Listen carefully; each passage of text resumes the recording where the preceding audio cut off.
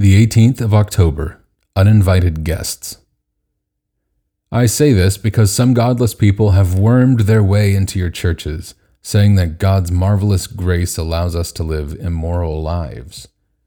Jude 4, NLT. They were not invited. They are noisy, messy, and hang around all day and night. No, I'm not referring to new neighbors or partygoers, but seagulls who have taken up residence on our chimney pots.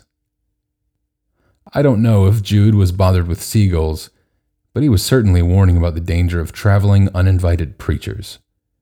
There were many such men in the early days of the Christian church, and they claimed to have special powers, healing powers, revelations directly from God.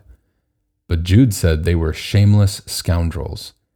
Their design is to replace the sheer grace of God with sheer license, which means doing away with Jesus Christ, our one and only Master. Jude 4, the Message. People like them are still around. There are still preachers, maybe in churches or maybe on television, who claim special healing powers or charismatic gifts, but who do not teach the whole gospel of the saving grace and purity of God. Don't invite them in. Wrong teaching always leads to wrong living. Too often, Christians are tempted to take a lead from worldly people and end up living in a non-Christian way themselves, denying the way of Jesus Christ, our one and only Master. Let's heed the warning Jude gave to the people of his day. Beware of these guests who turn out to be shameless scoundrels. A prayer.